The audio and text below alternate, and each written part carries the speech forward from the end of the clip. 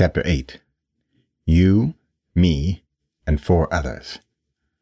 Quote, "Don't wait to be successful at some future point.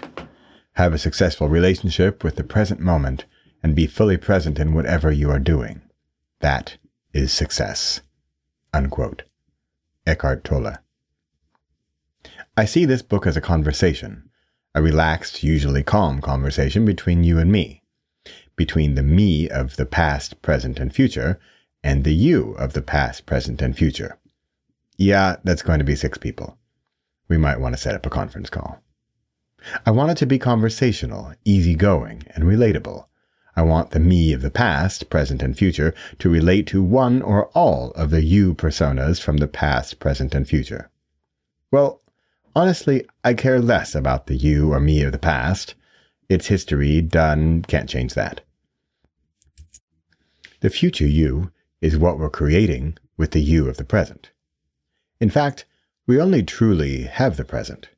The future you depends on the present you. It's the present you I'm interested in talking with. It's the present me talking with the present you that's going to make for the most enlightening of chats. So, hi there. My name is Bradley. Ready for the ride?